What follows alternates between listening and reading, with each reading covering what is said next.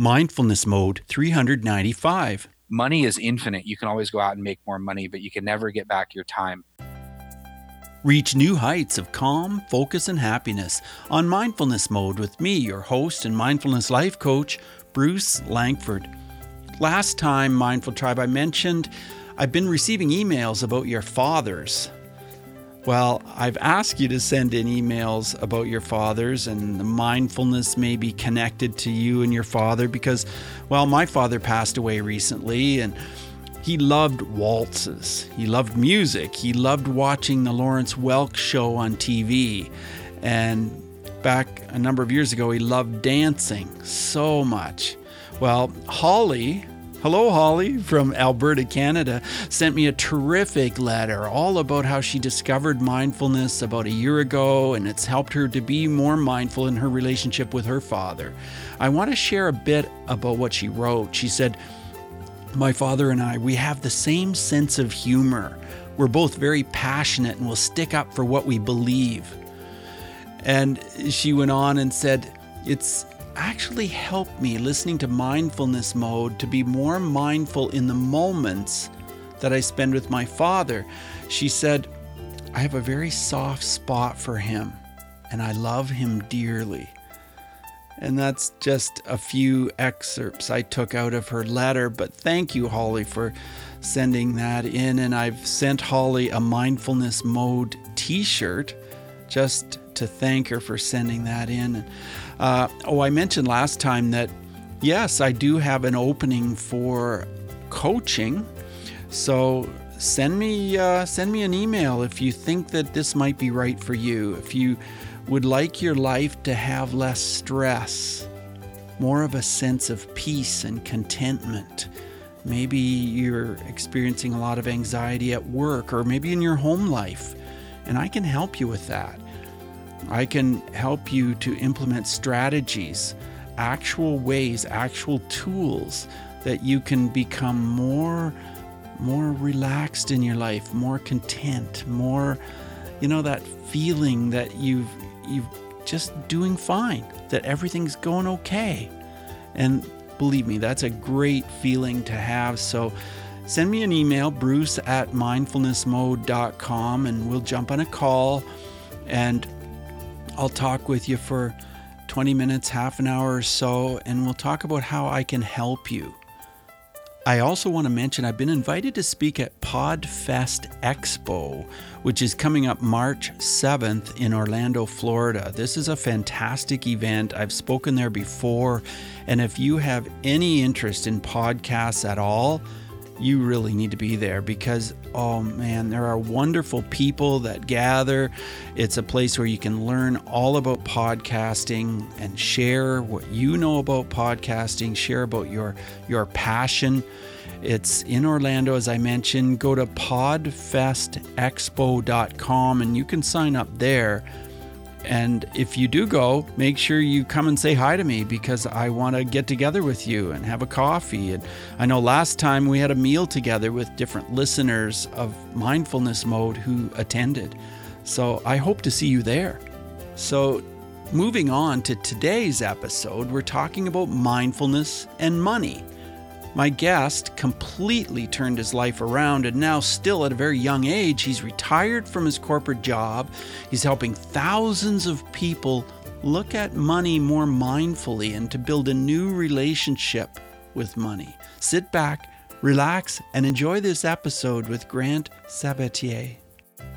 Hey, it's time to talk about money today. And we have the money man right here, the millennial money man. We have Grant Sabatier with us today. Hey, Grant, are you in mindfulness mode? Totally. I'm ready to go.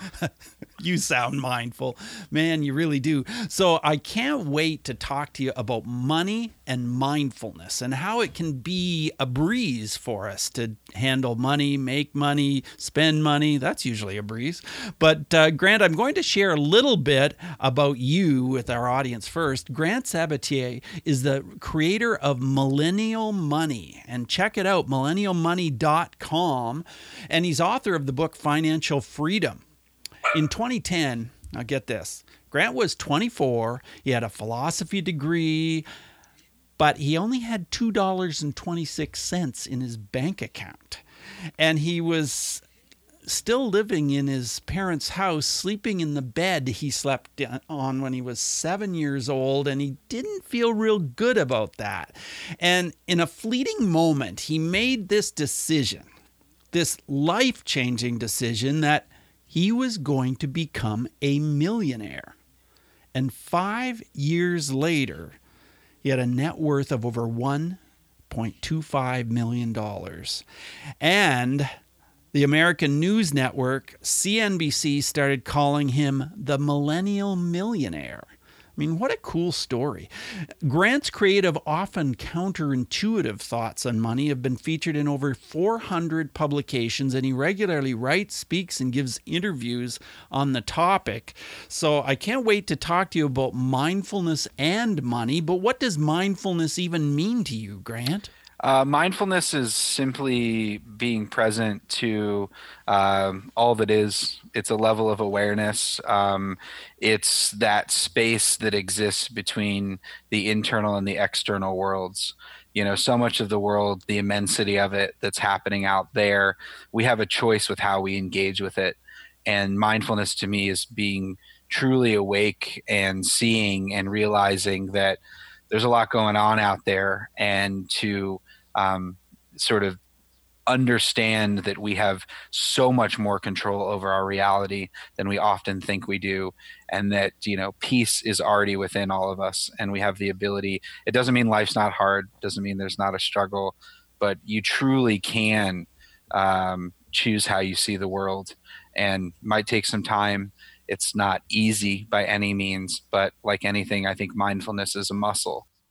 Well, let's figure out how we use mindfulness to apply to our money and our money management and making money. How do we be mindful about money, Grant? Yeah, absolutely. I think the first thing is to start with the right question. And we live in a world where the question is always, how much money do you need? When that should be the second question. The first question should be, what kind of life do you want to live? And then, how much money do you need to live that life? And we spend all of our time, and we're taught from a young age to seek that job promotion, to seek that raise, that $1 million, that promotion, to sort of seek that thing out there, that external number. When in reality, it's much more difficult to stop and actually ask yourself, what kind of life do I want to live? You know, what's the perfect day to me? And we often, you know, figure out how much money we need, and then try. And Americans, we tend, and even Canadians tend to spend more money than they make, and so they try to fit their life into how much money they're making, as opposed to Totally. If you actually ask yourself what makes you happiest, it tends to be things that are either free or inexpensive. You know, picking your kids up at school, walking your dog in the park, you know, hanging out with your partner, having a glass of wine, hanging out with your friends. And we tend to spend so much of our time trying to make money to then get those things, when in reality we could have more of those things today. So how do you set your life up and use money to do that? Because to me, money only matters if it helps you live a life that you love. And there are so many ways to break down, you know, in my new book, Financial Freedom, I break apart the idea that money is infinite. You can always go out and make more money, but you can never get back your time. This moment is really all there is. And so how can you use money to have more of those amazing moments and make more money in less time, so that you can use it to live a life that you love? And mindfulness really comes down to, you know, in each moment, recognizing that the moment is precious. And so how can you make the most of it? And there's a number of steps that we can talk through about how to cultivate that level of mindfulness with money. Okay, well, what's the first step? What's the first step I should do if I'm frustrated about money? I'm not sure how to move forward, and I want to be mindful. What do I do? You have to look at it with clear eyes. And what I mean by that is, you know, money is a human invention. It's something that hasn't existed forever. We made it up. And we as a society, as individuals, we embed it with so much power and with so much meaning. And the way that you think about money has to do with how you grew up, and, you know, where you're living in the world, and what society tells you about money. But in reality, you can actually choose what money means to you. And so recognizing first and foremost that just because you're stressed about money or someone told you something about money, you actually have a lot more power over it than you think you do. And so coming to it with fresh eyes, being like, money's a human invention. I'm going to figure out why I feel the way I feel about money. And that's often the first step. Right. It sounds like I need to, like if it were me, for instance, I need to let go of my negative beliefs about money. Does that make sense? Let go of your negative beliefs, but in some cases, those negative beliefs might be good things. It's just going back to the origin of why do you feel that way about them? Because oftentimes it's like, I didn't want to let my parents down. And so I chasing this job and this promotion. Money is so intimately tied into so many areas of our life that getting to the root cause of, why am I going after that bonus and staying, at work until 10 p.m. and working all the time? What am I running from? What's that origin? Is it my parents expected a certain thing? Is that, they didn't give me enough love? Is it that, I'm trying to prove something to myself? Is it the fact that I know one day I'm going to die and I want to leave my mark on the world? And so tracing money back to that type of origin, not just, here's why it stresses me out. Well, tell me this. How did you turn yourself around and make that money in 5 years? What did you do? Did you go out and get a job, or did you become an entrepreneur? How did you manage it? Yeah. So I graduated with a philosophy degree. I bounced around a number of, I always did what I was supposed to do. I went to good schools, got good grades, bounced around a number of different jobs, 4 different jobs after college. And it was at 24 that I had to move back in with my parents because I was completely broke. And they said that I could crash there for 3 months, but that they weren't going to give me a single dime. And so there's a number of emotions. I woke up one morning and realized I didn't have enough money to buy a Chipotle burrito.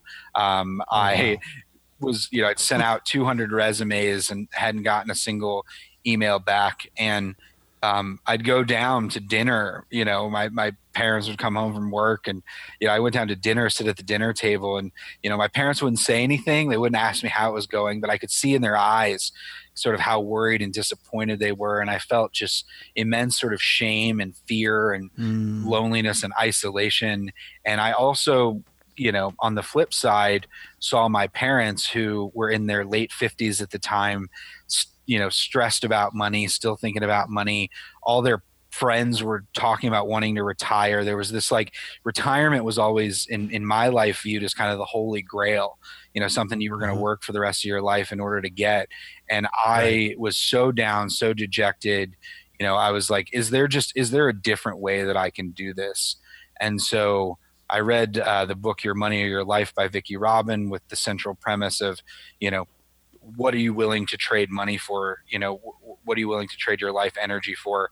And I'd done the calculation, and I traded up to that point 4,700 hours of my life for $85,000 after taxes. And not only did I have no money left, I was almost $20,000 in debt. So I hadn't done money right. And then, I set the seemingly unrealistic goal to make $1 million and save $1 million and retire as quickly as possible. And I had nothing to lose. And so, I needed a new skill set. I wasn't getting hired, and I was doing a simple Google search, and I saw an ad on my phone, a Google mobile ad. And I'd never seen one before. This is 2010. And so I researched what are Google mobile ads. And I learned that there was demand for people to run those campaigns. And more importantly, that you could get certified by Google for free. All you had to do was take the Google Ads certification exam, and that you could learn it all by watching videos on their website. So I didn't have anything else to learn. This was an in-demand skill set. So 30 days, I taught myself, enough about it to get certified by Google. The first job that I applied to, after 200 jobs of not getting a call back, I got the job at a digital marketing agency in Chicago, making $50,000 from that free certification that I could put on my resume. Cool. So that's kind of when my story started. $50,000. By the end of that year, I was making $300,000 because I was no longer just working for the agency. I'd started my own digital marketing agency, building websites for law firms and realtors and running Google ad campaigns for them. And the entire time, because I'd made all the mistakes before, I was saving 82% of my income. And so I was driving the crappiest car you could imagine, living in such a crappy apartment that my wife, then girlfriend, wouldn't even come over to it. But I was resolute in my focus that I was going to use money to buy my freedom. But I just want to cut in here. Was it that $50,000 first job that gave you the confidence to move forward with the rest of what came after? I wouldn't say it was the confidence. The confidence actually came. So I got the job, was clearly, I'm going to save more money than before, because I wasn't saving before. The confidence came when 3 months into the job, I answered an ad on Craigslist. There was a lawyer looking for a website, and he had a $500 budget. And so I learned how to build a WordPress website, and then I built it for him for $500. And it was the first $500 I'd ever made on my own outside of a full-time job. And that is what gave me the confidence. Whoa, I can do this. And then 3 months later, I sold a $50,000 website using the same template to a law firm in Chicago. And I realized with that $50,000, I made more money in 4 days than I was going to make the entire year at my full-time job.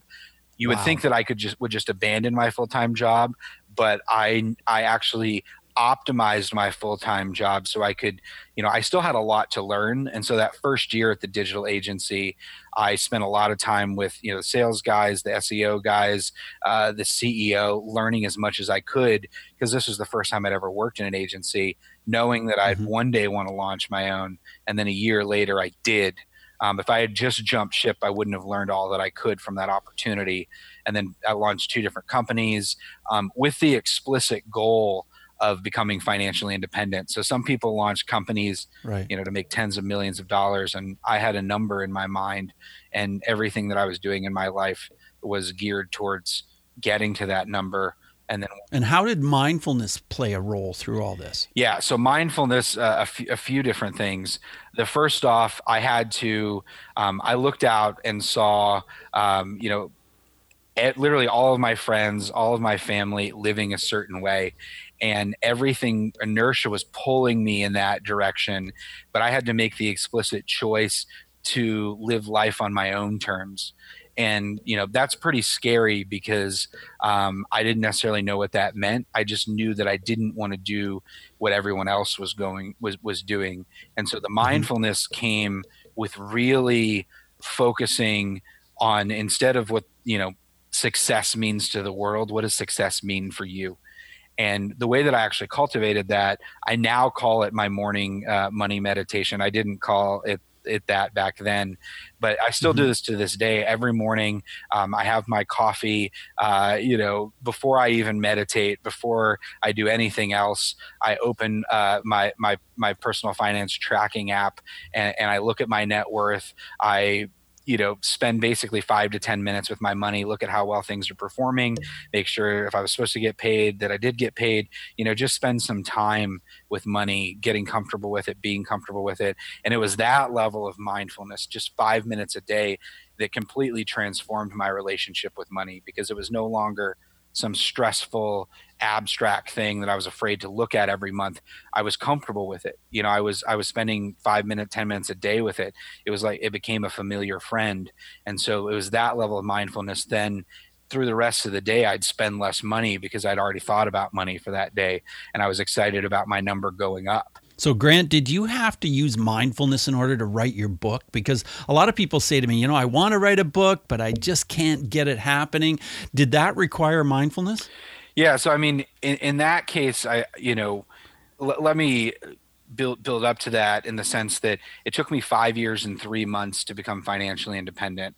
Once I became financially independent, it took me kind of a year and a half before I was able to untangle all of these companies, the companies and clients that I built. Through that process was an incredible process of awakening. The 5 years that I took to get there, I was, 80, 90 hours a week working, very, very focused on money. I made a lot of trade-offs and sacrifices I probably wouldn't make now. But I launched millennialmoney.com shortly after becoming financially independent. And the first few reader emails that I got of, you helped me save $2,000. You helped, literally I just got one, right before we got on, you saved my life. I saved $13,000. I escaped living paycheck to paycheck. And those emails filled me with a level of joy that was beyond anything I'd ever felt in my life.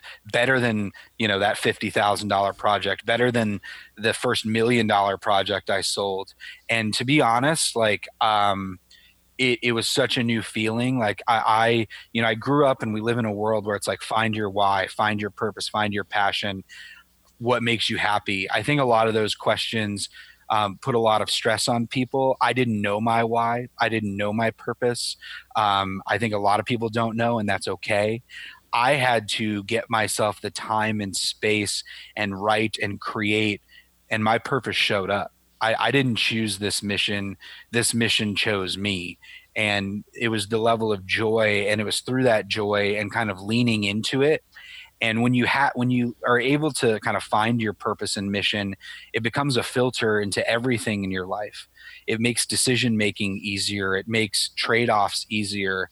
I work harder now than I ever have in my entire life, but it's very different work. I'm not working money. I make money, but that's not the goal. The goal is, how can I, have the biggest impact? And I can tell you, the more that I've leaned into that mission, the more opportunities that have opened up to me. And the book became one of those. I obviously write a lot about money. I care a lot about money. I've always wanted to write a book, but the synchronicity around how it happened, from being on NPR to the agents to the publisher, my editor is the editor for the Dalai Lama and Brene Brown, and being able to work with, such an amazing team at Penguin Random House. Those are things that are beyond my wildest dreams.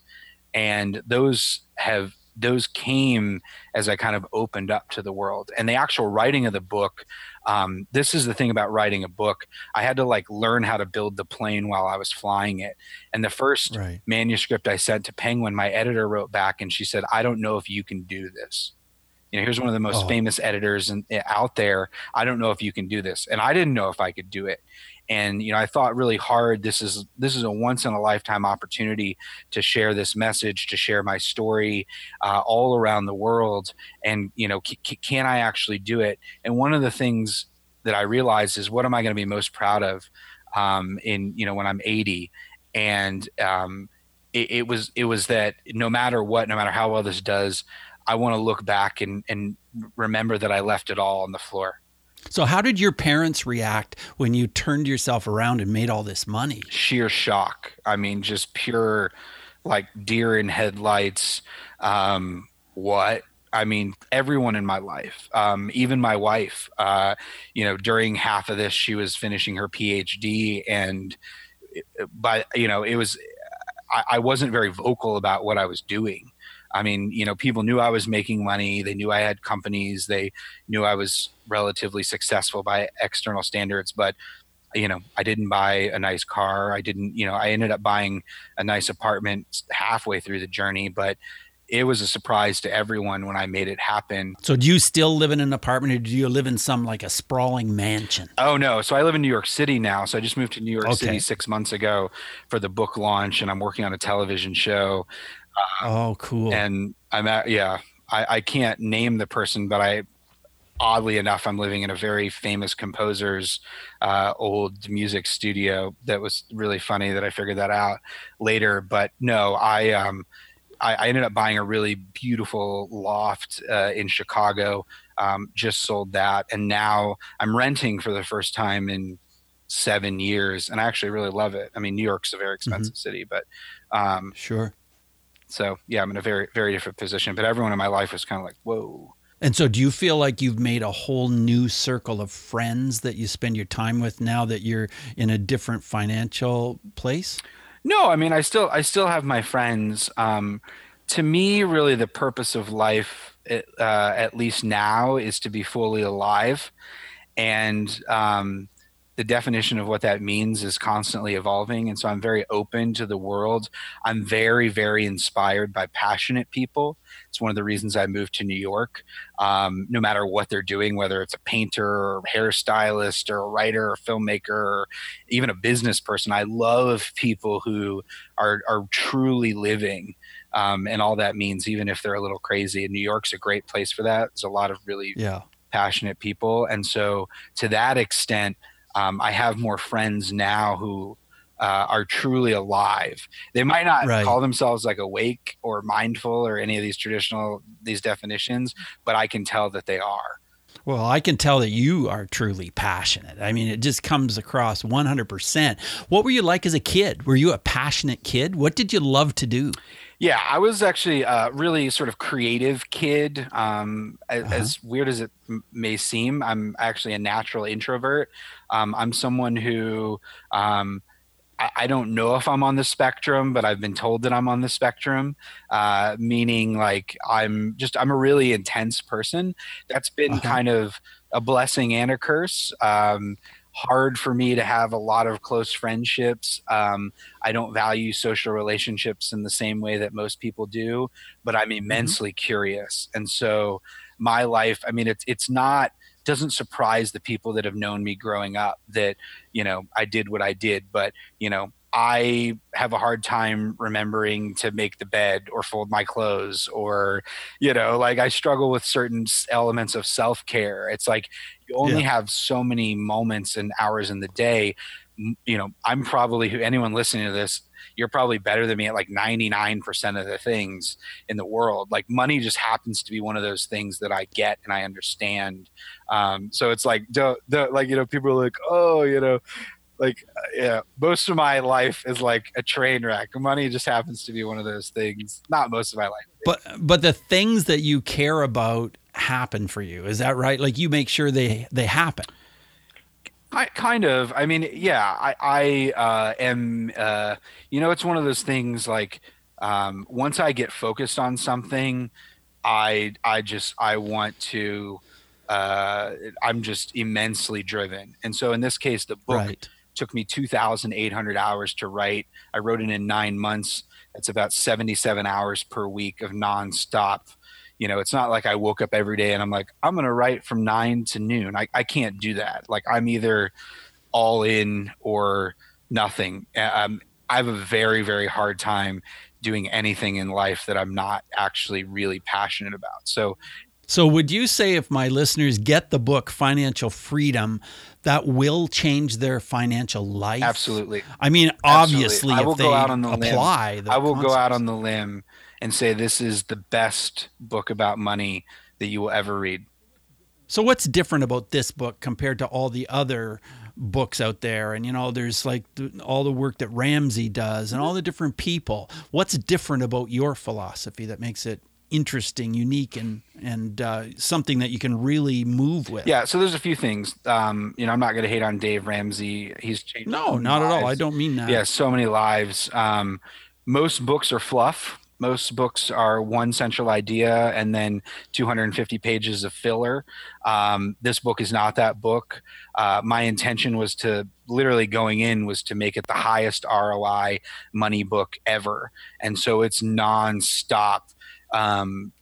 The things that actually move the needle. And not only the things that actually move the needle, it's in a step-by-step process that no matter where you are in your own financial life, it's designed to help you get to the next level as quickly as possible.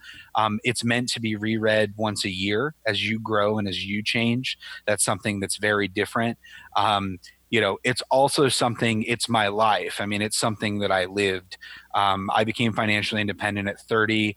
There's 9 other stories of others who did it before 35, very different ways. The whole book is designed to help you live life on your own terms as quickly as possible. The other thing is it's equal mixes. There's 4 focuses. It's equal mix, sort of mindfulness, personal finance, entrepreneurship, and investing. It's like those 4 ideas all in one. There's never been a book like this because the publishing industry doesn't want you to write a book like this. The publishing industry wants you to write an investing book or an entrepreneurship book or a personal finance book or a mindfulness book because it's easy to categorize. They know where to put it on the shelf. Right. And my publisher Right. over and over, you can't do that. You got to write just this. You got to write just this. And I pushed very, very hard because for me, it's all of it together. You'd have to read hundreds and hundreds of books to learn even half of this stuff. The other thing is 90% of it wasn't even possible 15 years ago. We live in a time it's never been easier in history to make more money. And so that's embedded in the book. I mean, it's kind of the forefront of making money. And can we get some of these thoughts and ideas by going to millennialmoney.com? Do you have some of this there? Oh, totally. So there's about 350 posts that I've written on millennialmoney.com. All of my favorite and what I think my best posts are just right on the homepage. Just go to the bottom of the homepage and you can see all of it. If you spend like 2 hours reading those posts, you're going to get a good rounded out picture of this. There's also a lot of them, like, my investing strategy is one 7,000 word post with an hour long video. You can check out my YouTube channel. But to be honest, someone was just asking me this today. They're like, "Oh, huge fan of your blog. Do I need your book?" And to be honest, the book is so much better. And in fact, I don't even know if I'm going to blog anymore about money because I've said almost everything I want to say about money in the book. Don't tell the blog that I said that, but there's not, there's no, like, it's not just a regurgitation of blog posts. It's 100% new content. Wow. For me, I'm not a financial advisor. I'm not a coach. I don't sell, high ticket items or events. Like, for me, I really just wanted to give all this to the world. And so it's the highest ROI for your time is probably to buy the book and spend the 3 or 4 hours reading it. The audiobook is like 10. So that's a little bit more of a commitment, 10 hours. But right. That's honestly the best. It's my best work. And did you record the audiobook yourself? I did. Oh, cool. Because you've got a great voice for it. Thanks, man. I appreciate that. Yeah, that's awesome. Now, have you ever been bullied, or were you ever a bully? I always ask a question about this and how it relates to mindfulness. A situation or a story that you might have where mindfulness would have made a difference. What can you share with us? Both. I mean, I was bullied and I was a bully. And was the brunt of, like, experienced the emotions of both sides. So, I mean, this was all middle school, typical type boy stuff. I didn't like how I felt in either situation. One of the things about me as an adult is, and people always comment on this, is I never get angry. I never have, really. I oddly angry. I get angry like twice a year, and it'll be like random things I have, and that's something. I often really feel for people, even when they're upset at me or mean to me or jerks. I have a deep empathy for people. One of the things that I've interestingly gotten good at is I've gotten older, so I only hear 50%. My hearing's getting bad. I'm getting hearing aids next month. My eyes are getting worse as I noticed for the first time at like 33 that I made this shift of aging where, like, my mortality, my humanness became very present to me. And as I'm losing my hearing, my intuition is actually growing. And so I'm very, like, now I meet people and I can sense if they're sad, like not like sad in that moment, but like if they're struggling in some way in their life. And the same on the flip side, when I meet someone, I can tell if they're truly joyful, which is really kind of a new thing for me. Just an aside there. Yeah, very interesting. So tell me a situation where you did bully someone, and how that worked out. What happened? Yeah, so there was a guy that lived on the street behind me, and I'd known him growing up. And he was one of 3 siblings, and he was just one of these people who, now in hindsight, I realized was quite lonely and quite sad. And he always just reeked of body odor, just like intense. And I think it was a mixture of just his parental situation. I don't think his parents were very present. Now looking back, not a knock on him. It was the environment he grew up in. And, I would make comments around, his body odor and, just was a jerk. This wasn't a very long period of time, but it was all facilitated by some friends that I was hanging out with. And I remember that he got upset about it. He told his mom called my mom. And in the traditional, my mom being like, do you want this to be your character? And all those sorts of things. I felt really bad about it. I remember going over and apologizing earnestly. But then I was actually a bully in that sense before I was bullied myself. And then 2 years later in 8th grade, there was a kid who would just always bully me, really, really intensely. Wow. Well, as we move toward the end of the interview, I want to ask you 5 quick answer questions, Grant, if that's okay. The first one is this: who's one person who has influenced mindfulness in your life? Thich Nhat Hanh, hands down. Oh, yeah. Huge fan, not just of him, but his language. I'm a huge believer in the power of language, and just think of all the writers I've read. His book, The Art of Living, is hands down one of his. It's going to be his last book, because he had a stroke, but it's one of those beautiful things I've read in my life. Wow, great. How has mindfulness affected your emotions, Grant? So one of the things, mindfulness, as I mentioned at the beginning, to me is a muscle, and it's something that was very confusing for me at first. It took a lot of time, but now mindfulness, it's completely changed my life because I don't have to cultivate it as much. The garden is already there. And so when I used to have to be very present and, kind of re-engage with the present moment, I feel like engaging with being in the present moment and truly seeing now is more of my default. Instead of it being like 5% of my day where I have to be very intentional about it, I've entered probably just in the last 6 months that shift where now more than 50% of my day I'm truly awake. And that's been a mixture of having the time and space with which to cultivate that. How is breathing part of your mindfulness, Grant? Yeah, that's interesting. So I think breathing, this is something when I was really stressed and I was working all the time, I had to kind of, come into meditation and focus on my breath. Once I got, in like 20 minutes a day, once I got out of the corporate world and was truly financially independent, that I could wake up and do anything that I wanted with my day, my breath naturally settled. So now I actually don't have to, unless I'm really stressed out, I don't have to come home to my breath. My breath is my default home. My blood pressure dropped. I feel like the length of my breath, there's all that said it's kind of like the length of your breath is the length of your life, and I really feel like the length of my breath is much more naturally, is much longer, simply because, it took me like 9 months to detox from leaving the corporate world. And how long ago was that? That was now a little over a year ago. And so it took me, man, like I didn't realize how just intensely wired up I was. And this is the thing. I think like meditation retreats are good. Retreats are great, but it's very, very hard to truly decompress in a long weekend or a week or even a month.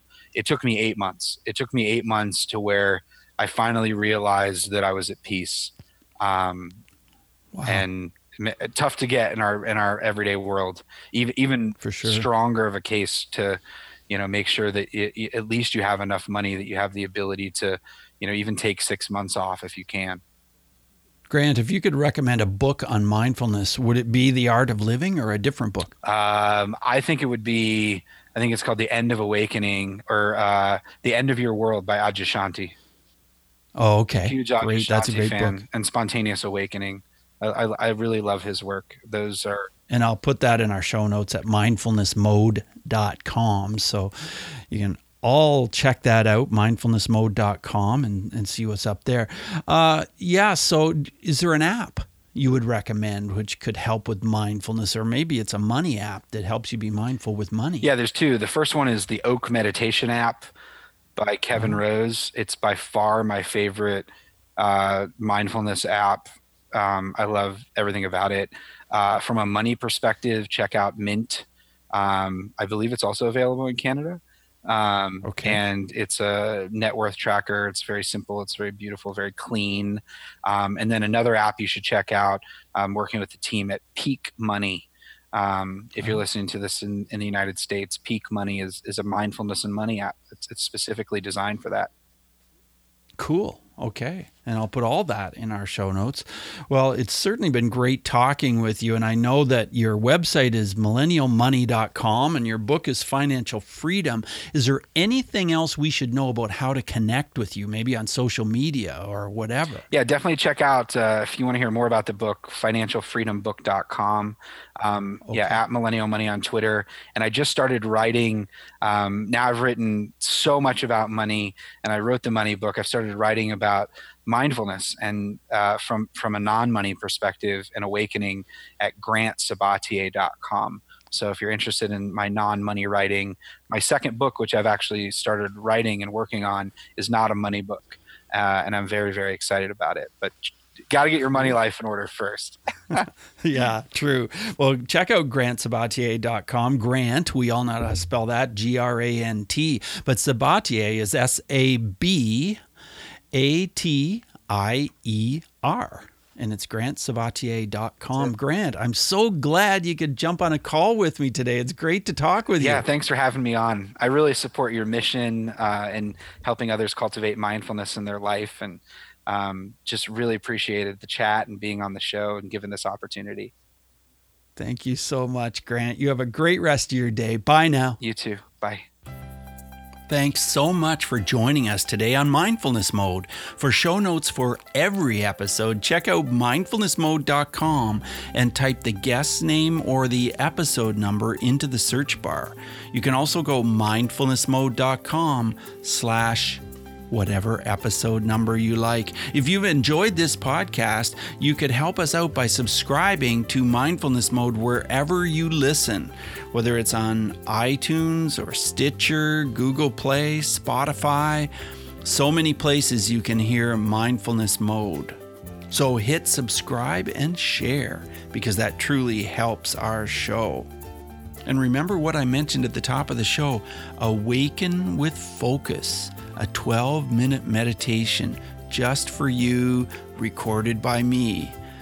You can be alert, focused after waking. That's what it's all about. Feel invigorated, fresh, and dynamic. Let your vibrancy feed those around you. Download this meditation to help you get going in the morning at mindfulnessmode.com/awakenwithfocus. So remember, subscribing and sharing helps keep Mindfulness Mode on the air. Till next time, Mindful Tribe, use what we've learned today to reach new heights of calm, focus, and happiness. Stay in the mode.